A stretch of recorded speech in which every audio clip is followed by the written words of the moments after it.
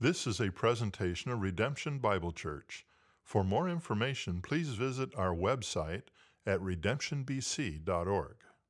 All right, well, as Becca mentioned at the beginning of our service, today is a little bit different than most Sundays here because today we're finishing up our 3-week series on family ministry. 2 weeks ago, Pastor Ash started our series by giving us an overview of family ministry to help us kind of understand what it means that family ministry is our whole church family, ministering to and caring for the families in our church. And last week, Pastor Robin, we had lots of fun. He invited the kids up front, and he taught us and gave us kind of like what they do down in kids every Sunday. So that was pretty cool. And today, I get the opportunity of helping us understand Redemption Youth by sharing a bit about why we do what we do in our youth ministry on Sunday afternoons. I have enjoyed this privilege immensely, and it's awesome. So I want us to learn a little bit about it. And to really help us understand why we do what we do, I want us to consider a question, the answer of which has really shaped the way that we serve our students and families here. And that question is this: how can we best help the children in our lives become and remain faithful followers of Jesus? How can we best help the children in our lives become and remain faithful followers of Jesus? This has been a hugely important question for us. And if you're a parent or just someone who's tried to answer this question for any length of time, what you soon find out is that there's endless answers to this question, right? In many ways, it feels like attempting to answer this question is like walking into a used bookstore the size of a Costco, say, for example. But rather than finding a bunch of neatly stacked books of all shapes and sizes, what you find is a disorganized hodgepodge of chaos stretching as far as your eye can see and consisting of everything from Adventures in Odyssey cassette tapes to self-published books by that super conservative mom down your street, to podcasts of people ranting about the demise of the modern public school system, to hundreds and hundreds and hundreds and hundreds of pages of Focus on the Family study guides and self-help parenting books, right? We've experienced this. And really, the more you search for an answer to this, the harder it becomes. The harder it becomes. And what happens for many parents or youth ministers like myself, who also happen to feel like there simply aren't enough hours in the day, is the zeal, the passion with which we started when seeking out an answer to this question turns quickly into tossing up our hands and saying, well, I suppose I'll try this, right? It's published. How bad could it possibly be? And yet, because of the sheer variety of viewpoints, one group of people gets sucked into feeling like homeschooling is the only way to raise your kids for Christ, while another group of people feel that public schooling is the best way to help a kid make their faith their own. And then there's an entire other group of parents who started their own classical Christian school and say, our Socratic teaching methods are the best way, surefire way to keep your kids following Jesus. And all the while, right, as we get this, it feels like no one can ever be confident that what they are doing will work because what if that other method is better? What if that other method was the best method to helping my kids stay in faith as they get older? What if?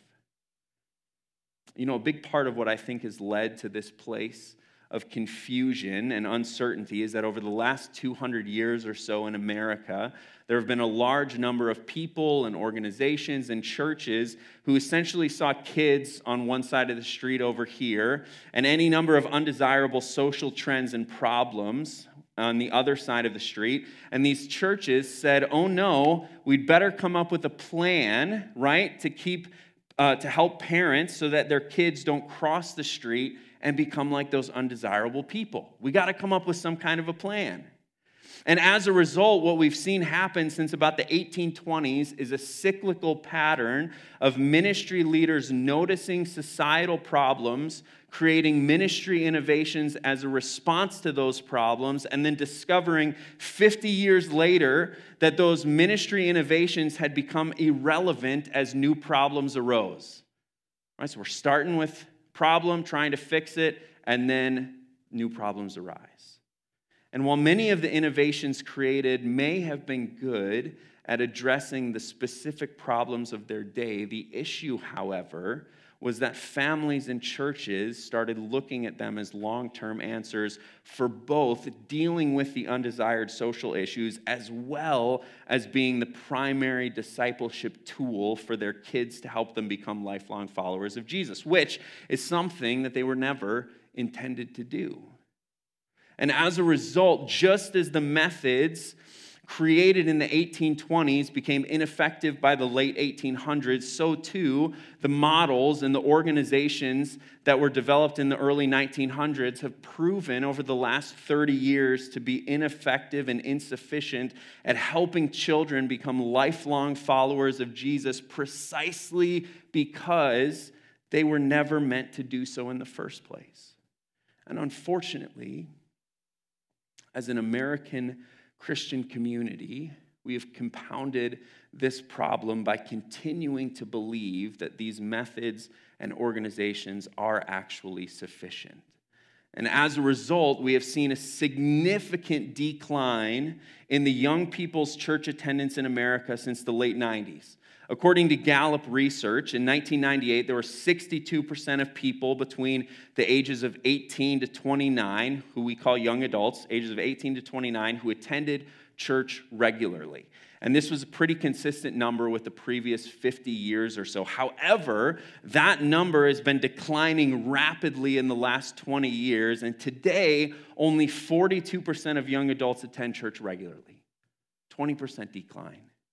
And this corresponds directly with a recent study done by Barna Research, which showed that in the last 2 years, 64% of adults in the U.S. between those same ages, 18 and 29, have dropped out of attending church after attending regularly as children. In other words, 30 years ago, about 6 out of 10 people attended church, but today, only 4 out of 10 people attend church, and the 2 that dropped out were kids who were discipled by methods and organizations that are now ineffective.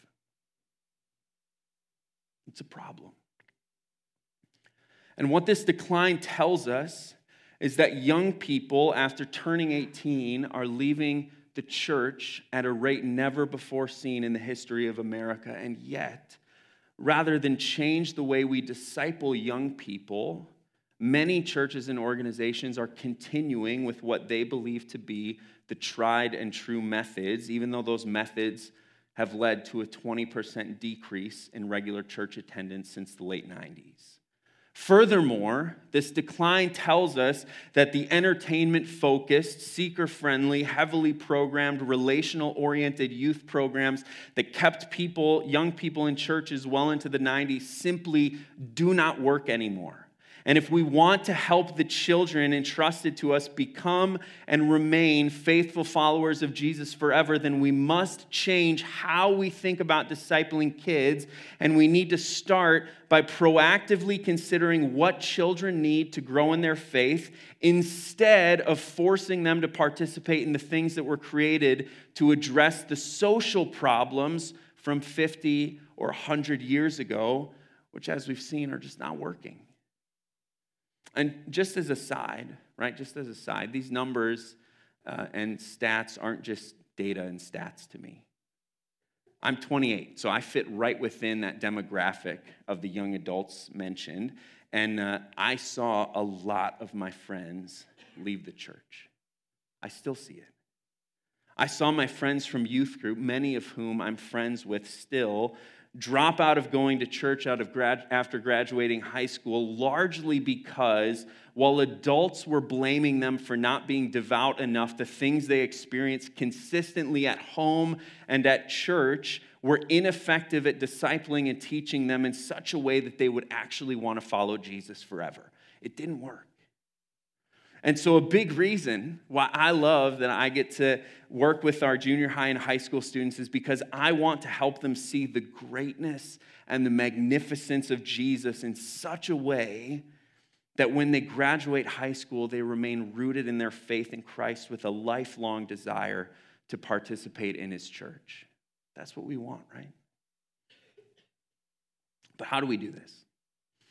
We see the problem. How do we fix it? What do we do? How can we best help the children in our lives become and remain faithful followers of Jesus? Well, like Pastor Ash mentioned at the start of our series 2 weeks ago, the people most responsible for the faith development and potential future religious participation in a child's life are parents. Yes, good. You're listening. Thank you. This is a fact, though, right, that is unanimously agreed upon by researchers and scholars alike. And what they say is that all research in the United States today shows clearly that parents are by far the most important factor influencing their children's religion, not only as youth, but also after they leave home. And because of the influence parents have on their children's future religiosity, they will have a greater impact than anything or anyone else as to whether or not their children will have the faith and participation in Christian community when they get older. So while we ultimately trust in God's saving activity to bring his children to him, it is clear that God has given us, and parents especially, a significant role to play in pointing kids to him. We have a huge role to play. So if we as a church, both Redemption and the Big C Church, right, all of us as a church here in America, want to successfully raise children to become lifelong followers of Jesus, then we need to prioritize, we have to prioritize the parent-child discipleship relationship over and above other ministry models. And to do this, we need to consider what is also the big idea for us this morning, which is that our ability as a whole church to help children become lifelong followers of Jesus is directly tied to our willingness as God's image bearers to empty ourselves for the benefit of the children and families around us. And this is a mouthful. If you like to take notes, don't worry about it. I'll have this stuff online later. So if you want to find it later, it'll be there. Our ability, right, as a whole church to help children become lifelong followers of Jesus is directly tied to our willingness as God's image bearers to empty ourselves for the benefit of the children and families around us. Therefore, to understand this, we're going to spend the rest of our time answering 3 questions that I think will help us understand our big idea. First, what does it mean to be an image bearer of God, right? What does that mean? If that's what we're called to, what does it mean? Second, how might being an image bearer of God then shape our relationship with the children and families in our lives? And third, we just want to kind of reflect on how is all of the above informed what we now do in Redemption Youth? So what does it mean to be an image bearer of God? How might being an image bearer of God shape our relationship with the children and families in our lives? And how has that informed Redemption Youth? So we'll start with the first question. What does it mean to be an image bearer of God? Turn with me, if you would, to that passage Roscoe read, Genesis 1, 26 to 31. I want to read it for us again. God said, "Let us make man in our image, after our likeness, and let them have dominion over the fish of the sea, and over the birds of the heavens, and over the livestock, and over all the earth, and over every creeping thing that creeps on the earth." So God created man in his own image. In the image of God, he created him. Male and female, he created them, and God blessed them. And God said to them, "Be fruitful and multiply. Fill the earth and subdue it, and have dominion over the fish of the sea, over the birds of the heavens, over every living thing that moves on the earth." And God said, "Behold, I have given you every plant yielding seed that is on the face of all the earth, and every tree with seed in its fruit. You shall have them for food. And to every beast of the earth, and to every bird of the heavens, and to everything that creeps on the earth, everything that has the breath of life, I have given every green plant for food." And it was so. And God saw everything that he had made, and behold, It was very good. It was very good. You know, when we read this passage, or really any passage, it can be easy to miss what's going on behind the scenes. And as a result, we can miss the richness of what's happening. Earlier this fall in youth, we actually talked about this passage. I think it was the second one that we talked about. And I'll tell you the same thing that I told them when we started to look at it. And that is this. If we want to understand as much as we can about what the Bible is saying, both here and in all of Scripture, we need to understand as much as possible about the original context in which it was written, because the Bible was written in a unique context to a specific people at a specific time. And if we don't understand their context, we're never going to be able to make sense of what's going on or how it applies to us or any of those things, right? Context is king. That's what I have been belabored over and over in school. So what was happening here? Well, at the time, the Israelites received the book of Genesis and really the rest of the Pentateuch. The Akkadian Empire was a powerful nation in ancient Mesopotamia. The Akkadian Empire was a powerful nation. And given the reach and the power of the Akkadians, the Israelites were no doubt aware of the Akkadians and of their religious beliefs. This stuff spread just like stuff spreads to us today. And of particular familiarity was the Akkadian creation narrative known as the Epic of Atrahasis. The Epic of Atrahasis. We talked about this in kids, so I see a lot of them nodding. The Epic of Atrahasis. And the Epic of Atrahasis goes like this. Here's the story.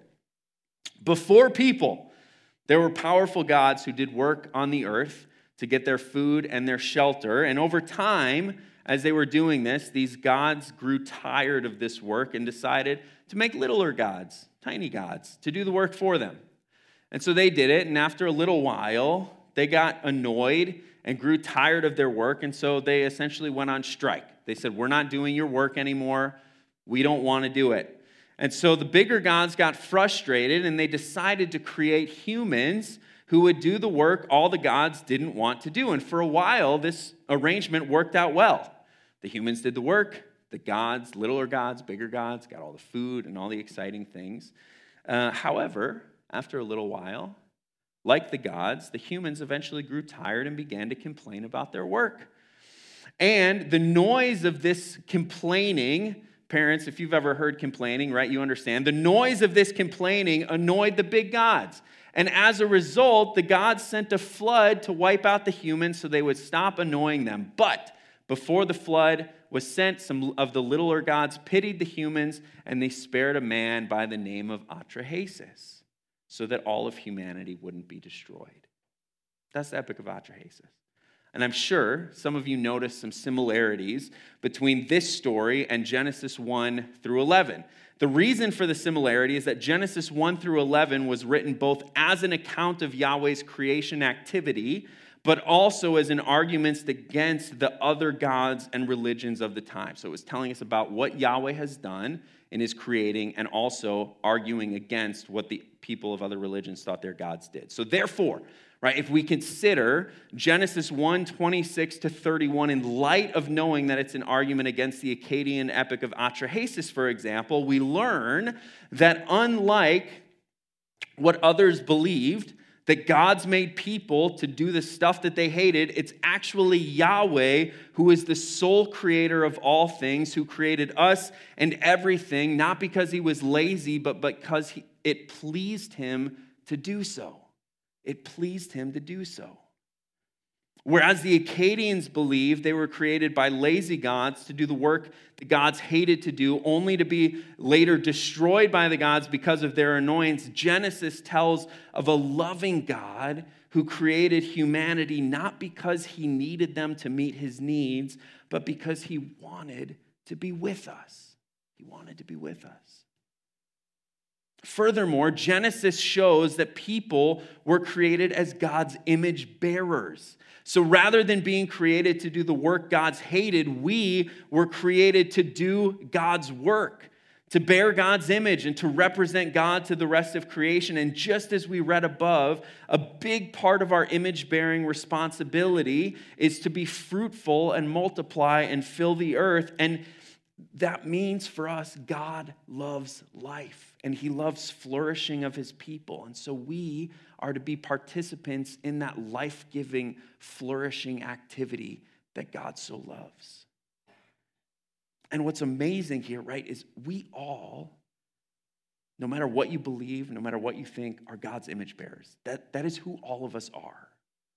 That's what it means to be a person, is to bear God's image. It's pretty amazing. And as his image bearers, we represent God to the rest of the creation. It's an amazing truth.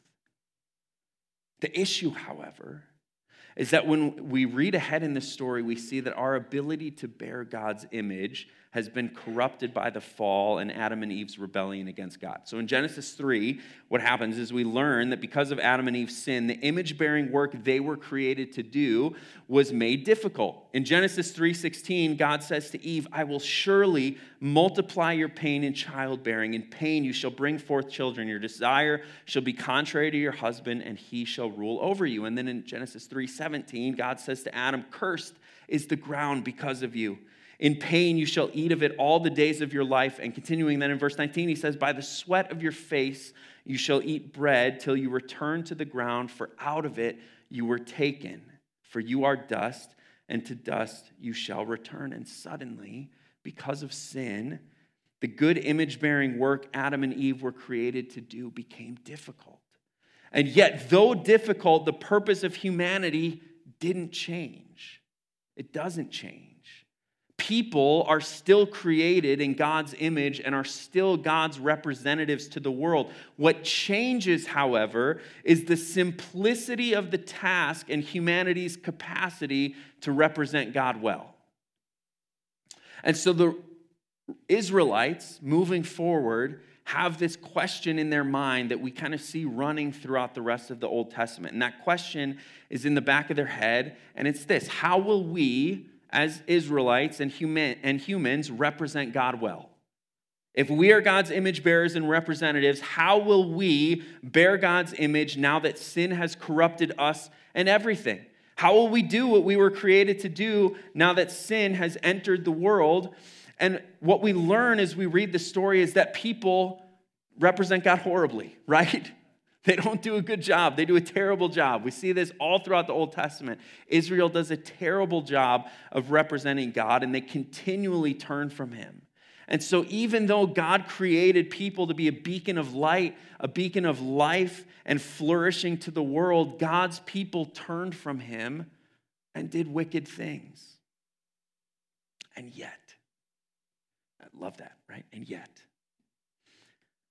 the good news of Jesus is in part that God does not simply leave us to die in our sin. Rather, God comes to us in Jesus in order to save us from our sin and to show us how to bear his image in a fallen world. So turn with me, if you would, to Philippians 2, verses 5 to 11.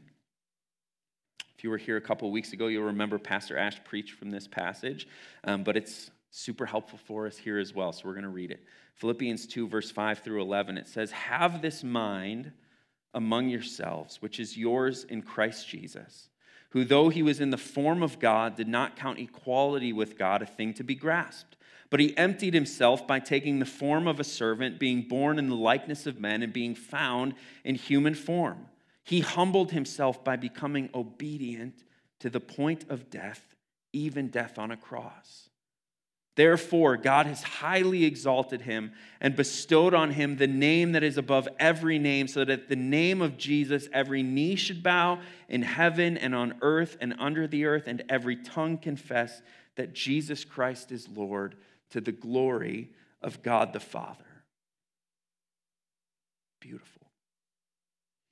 So as the Israelites were trying to figure out how to faithfully bear God's image in a fallen and broken world, what does God do? He comes to them in the person of Jesus and reveals what it looks like to be the most human they could ever be. However, the exemplar they received wasn't at all what they expected, right?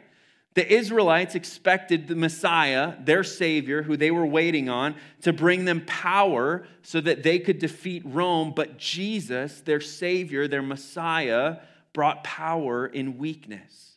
The Israelites expected their Messiah to come with a sword and turn them into a powerful empire, but Jesus came as a slave and was killed in humiliation. Jesus showed us that to bear God's image well and really to be fully the most human, like if you just are like, man, I really want to be as human as I can be, it means to be humbled and to be brought low. In Jesus, we see what it means to represent God well is to empty ourselves as servants for the sake of building others up. In Jesus, we see that salvation comes not from the power of empires, but from strength found in weakness and through faith in the one who took on ultimate weakness for our sake. Church, this is our call, right? This is what we're made to do. We are made to be a self-emptying people, to be humble, to lay ourselves down for the benefit of those around us, to give what we have to people in low places, to enter into those low places with those around us. I know, right? It's not easy. You're all looking at me like, what in the world? Like, I've got to be low. I've got to be brought down. I've got to be humble. It's not easy, right? And it doesn't look like success. In fact, it may even look like we're failing. One of my professors said this great line about this passage. He said, being like Jesus means that as Christians, when we're winning, to the world, it looks like we're losing. If you want to be like Jesus, it's going to look like we're losing. To bear God's image well in a fallen world means to counterculturally empty ourselves for the benefit of the low around us. And this is what it means to be in Christ. And this is the life, church, to which we are called. And so to answer question one, what does it mean to be an image bearer of God? It means, like Jesus, emptying ourselves for the benefit of those around us. Like Jesus, emptying ourselves for the benefit of those around us. That brings us to our second question then. How might being an image bearer of God shape our relationship with the children and the families in our lives? Or in other words, how might our purpose as humans to be a self-emptying people shape the way that we then relate to the children and families here in our church? How do we do that? If bearing God's image means that we empty ourselves, that we lay down our lives for the benefit of others, then we as a church and as individuals who make up that church are called to empty ourselves in such a way that it leads to helping children become and remain followers of Jesus. And this is obviously going to look different for different people. And since parents have and will have the greatest influence on their kids being and remaining followers of Jesus, we're going to start with them. However, since family ministry is our whole church family ministering to and caring for the families in our church, there are many ways for us who don't have kids to also help too. And so we're going to get to us after the parents. But parents, how can you empty yourselves and be like Jesus? How can you lay yourselves down in such a way that it best helps your kids become followers of Jesus forever? How can we do this? How do you do this?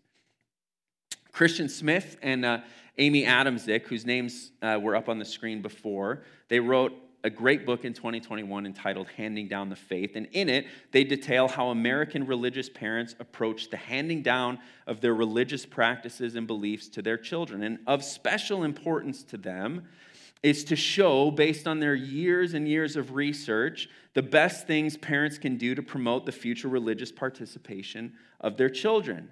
And they have many examples, but for our purposes here, I want to share just 4 of the top ways that they've found that parents can increase the likelihood that their children will remain in their religion into and through adulthood. Increase the likelihood. What is helpful to note here at the outset is that doing one of these things is great, but doing all of these things is exponentially greater. So it's you do one and it's good, but the more you do, it increases. So 4 ways parents can increase the likelihood their children will remain Christians into adulthood. Number 1, they say, crucial in the parental transmission of religion to children is having generally warm, affirming relations with them.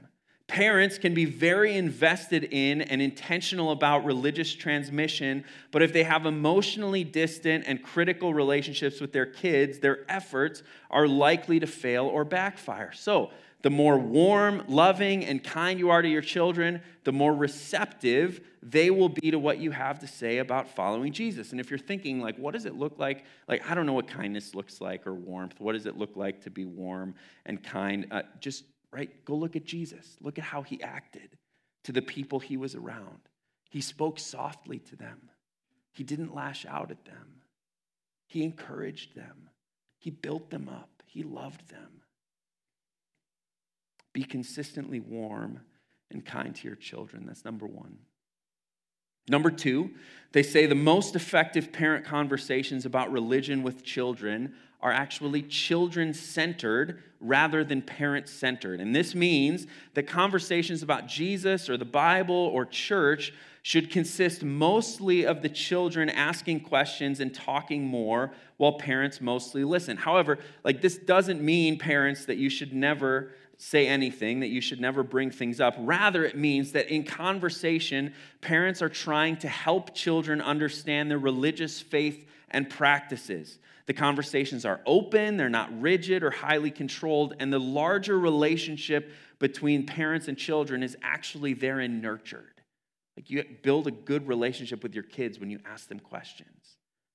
The flip side of this is that if parents talk too much or demand too much without giving explanations, the conversations become counterproductive. So have children-centered conversation with your kids. Be quick to listen, slow to speak. That's second. Number three, they say too much or too little religious socialization by parents tends to undermine the transmission of religious faith to children. Religion seems most effectively passed on to children by parents who are intentional, consistent, and actively engaged, but neither hands-off nor overbearing. And so this means that if you want your children to remain followers of Jesus forever, things like regular church attendance and church participation is a great thing, but don't only do church activities. Have friends outside of church. Go and do other things outside of church. Come consistently, be here, but don't let it be the only thing that your kids can do, right?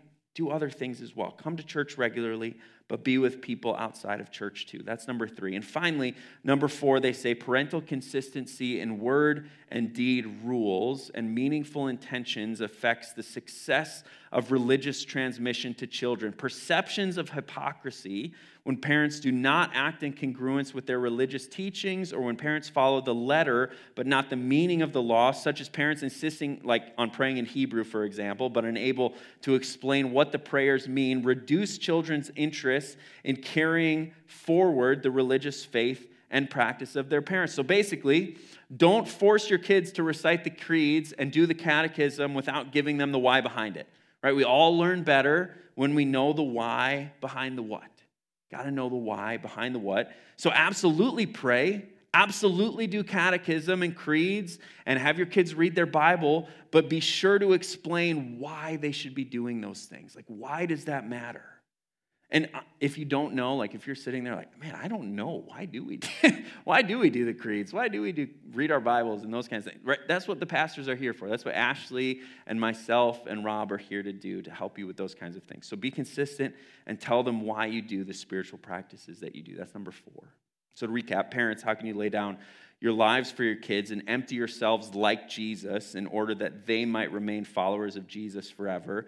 Just recap, you can have warm and loving relationships with them, have children-centered conversations about faith with them, regularly attend church, but not make church the only thing that you do, and lastly, be consistent in the spiritual practices that you do and the reasons that you do them. And the hard reality, right, just as I'm reading through these things, is this requires laying down other things and even maybe giving up your own desires for the benefit of your kids. Right? That's a hard thing. Being consistent in what you say to them, coming to church regularly, having child-centered faith conversations, and being warm to your kids is not easy. It requires sacrifice. Like, it might even mean giving up other activities or working less or changing family schedules or adjusting your own attitude for these things to happen. However, and I cannot stress this enough, doing these 4 things will have a greater impact on your children becoming and remaining followers of Jesus than anything else you do or they do. And the more of them that you do, the greater the lifelong impact will be on your children. And these are just 4.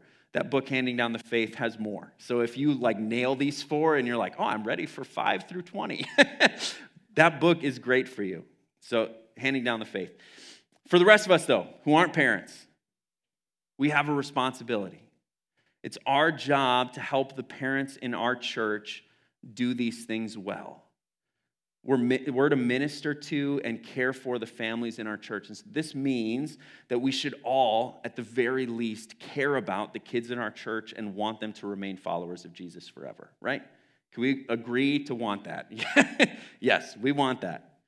And as a result, we will need to empty ourselves for their sake. That could mean small groups, that you're babysitting for parents in your group when they're tired and need a break. Offer those kinds of things. Ask them if they need that. It could mean bringing parents meals or offering to help them in some way. When you're tired, it's harder to do loving things. I know this from experience, right? When I'm tired, I don't do a great job of loving other people around me. So it could mean bringing meals. Or for some of us, it could simply just mean considering the needs of parents in our church for the first time, right? Some of us have probably gone around and been like, oh, it's not my prob, not my job. I don't need to worry about that. And parents, please let us know, the things that you need. What's really cool, I think, is when you make a need known to us, you're allowing us to grow in our likeness of Christ because you're giving us an opportunity to lay ourselves down for your benefit. So please let us know. And church, the more that we empty ourselves collectively, the more we'll build up those around us, and the more likely the kids in our church will be to follow Jesus forever. It's pretty awesome. This is what it looks like to minister to the families in our church. So to answer question 2, how might being an image bearer of God shape our relationship with the children and families in our lives? The answer is it should lead us to empty ourselves for their benefit. Just like Jesus, we're called to empty ourselves for their benefit. This brings us to our third and last question. You're all like, hey, Tim, what about this youth thing? We want to know, how is all of the above informed what we do in Redemption Youth, right? We want to know about that. How does our call to be a self-emptying people influence what we do down in Redemption Youth? Well, the big thing I just want to point out here is no matter how good my lessons are or how loving our leaders are or how great the relationships are, right? Redemption Youth will only and can only ever be a supplement to what happens at home. And that's why, really, we've been spending this time, so much time discussing the importance of parents and supporting families, and is why we'll continue to do so. We're going to keep on doing this because it matters. And it's why our goal for Redemption Youth is to supplement what you do at home well. We want to do our best job when your kids are here to supplement the stuff that they're getting from you guys as best as we possibly can. And so every Sunday that we meet, we do 5 things. Becca mentioned these in her call to worship. 5 things that we have fun. We recite a creed. This fall we've been doing the Nicene Creed just like we did together this morning. We worship through song, we pray, and we hear from God's word. And this fall, it's been really cool. We've been going through God's grand story in the Bible and looking at the covenants that he made with Israel and the church, how the church did a terrible job of following their end of the covenant and how God loved them in spite of that. And in the spring, we're going to find out who is Jesus. That's what we're going to look at this spring. Try and figure out who is Jesus, spending time in the New Testament. And we also dedicate a few weeks to answering questions about God and the Bible or life that our students have. And largely the reason that we do that is so that we can prioritize doing similar practices to the 4 that Smith and Adamczyk listed above that we talked about. Right? We want to do the same stuff that we're asking you guys to do. And then after Sunday is over, on Tuesday, Robin and I actually send out a family ministry email to all the parents, which hopefully parents, you've seen this. If you haven't, look for it on Tuesday. Family ministry email to all the parents, which has a link in it where you can read through what was taught on Sunday in Redemption Kids and in Redemption Youth. And then it gives examples of how parents can continue those conversations with your kids throughout the week. And so I basically just provide a summarized version of what it is that we discussed on Sunday in youth, as well as one or two suggestions for how you as parents can continue to talk about what was taught when you're at home. And it's really so that you can have suggestions for those warm, consistent, child-centered conversations that we talked about. And in this, all of this, it's my goal to provide parents with a supplement to the work you're already doing. We don't expect you, right, to be Bible scholars. Some of you might be. We don't expect that by any means, and so we try and provide you with the tools to have conversations with your kids that may be out of your comfort zone. Right? We want to help you in that. And really, in everything we do, it's with the goal of helping your kids become lifelong followers of Jesus. That's what we want more than anything. We want your kids to know Jesus and love him forever. We don't want to offer programs or things that are ineffective, and we want to equip parents with the tools needed to help your kids become and remain followers of Jesus. And so just as you empty yourselves for their sake at home, we're going to empty ourselves for their sake here. Okay? We're in it with you. So, how does all of the above inform what we do in Redemption Youth? Well, it encourages us to strive to empty ourselves through supporting and supplementing the parent-child discipleship relationship. It encourages us to strive to empty ourselves through supporting and supplementing the parent-child discipleship relationship. That's number 3. And as we close, I know we've covered a lot. I was laughing this morning. I was reading through it, and I was like, man, there's so much in here. We've covered a lot of stuff. You're probably do you even remember the Epic of Atrahasis? You're that was so long ago. I also know, right, some of us might be feeling overwhelmed or maybe a little inadequate or just man, I need help. And so if that's you, please know that we're in it with you. You don't have to parent alone. You don't have to lead alone. We as pastors and as a whole church, right, we're here to support you, to love you, and all you have to do is let us know. You can mark that in your prayer request later, and we'll follow up with you. Let us know, please. We want to help and serve. But I think that for all of us, no matter how we're feeling, it's important to remember that even though we can't see it, God is at work in the conversations and relationships that we have with kids, and he is shaping them. God is at work in the conversations. He's shaping them in ways we can't see yet, and he's faithful today, tomorrow. He's faithful next year, the same as he was yesterday. And so even though it's hard, even though it's difficult, we do all of this because the best way we can help the kids in our lives become and remain followers of Jesus is by recognizing that our ability to do so is directly tied to our willingness as God's image bearers to empty ourselves for the benefit of the children and families around us. Let's pray. Thanks for listening. For more audio content and information about redemption, please visit our website at redemptionbc.org.